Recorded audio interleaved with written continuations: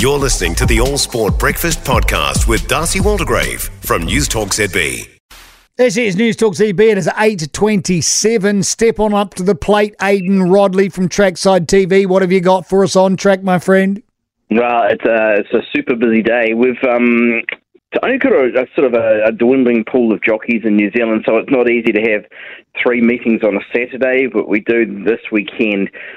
So we've got Te Rapa in Hamilton. It's Hawke's Bay Cup Day out of Hastings, so a really good return to racing in that region. Obviously, the floods have meant that there's been a couple of meetings that have had to be moved elsewhere. So really good that they could get their sort of banner day back on home territory, and it is a fundraiser for flood victims down there as well. And also Riccarton, where I've got a really nice program, Easter Cup on that card, and also a really good race for the 3-year-old fillies as well. So, it's going to be a busy old day on Trackside. How do you feel about what's happening at the Auckland Zoo at the moment? There's a story floating around saying that a family visited the zoo over Easter, and there were tigers ripping the ears off and chomping away on a horse's head.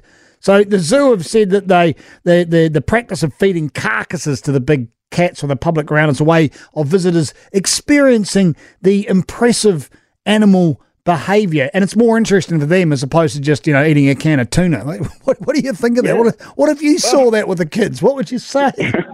It's the first I've heard of it, actually. So, I don't think it's too disturbing. Obviously, it's what happens in the wild, but you just hope that, obviously, the way that the horse's life ended, and obviously the horse was looked after through its life. That's horse welfare is such a big issue, and not only racing but equestrian circles as well. So, but obviously that's where SPCA and things would be getting in if there was any issues. So, they're looked after it. The zoo are they're totally on. They know exactly what they're doing, but they talk about the psychological benefits for a large carnivore to do something. It's not like they let a horse and Opie Bosson on in there and just let the tigers go on. I mean, that's not the way it works. It's all very organised. Sorry about that sideways step, Aidan Rodley, and I'm sorry. Anyone listening that's a friend of Opie, no, but that's not what we're doing to me. It's far too good for that. Hey, money's out. Where is it, Aidan? Give us a couple of tips.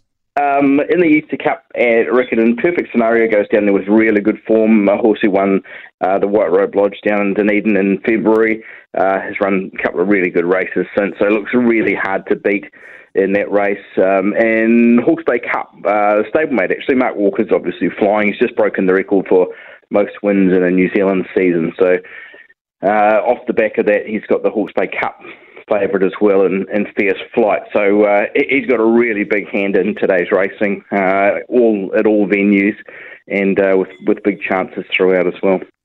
And on that, Aidan, we'll let you get on with what is a very, very busy day, and if you're lucky, you might get a little helmet and a silk and jump on a horse yourself, bro. I don't think that's likely, and maybe I'll take the family to the zoo. Okay, Aidan, that's enough. See you later, mate. You have a fantastic weekend.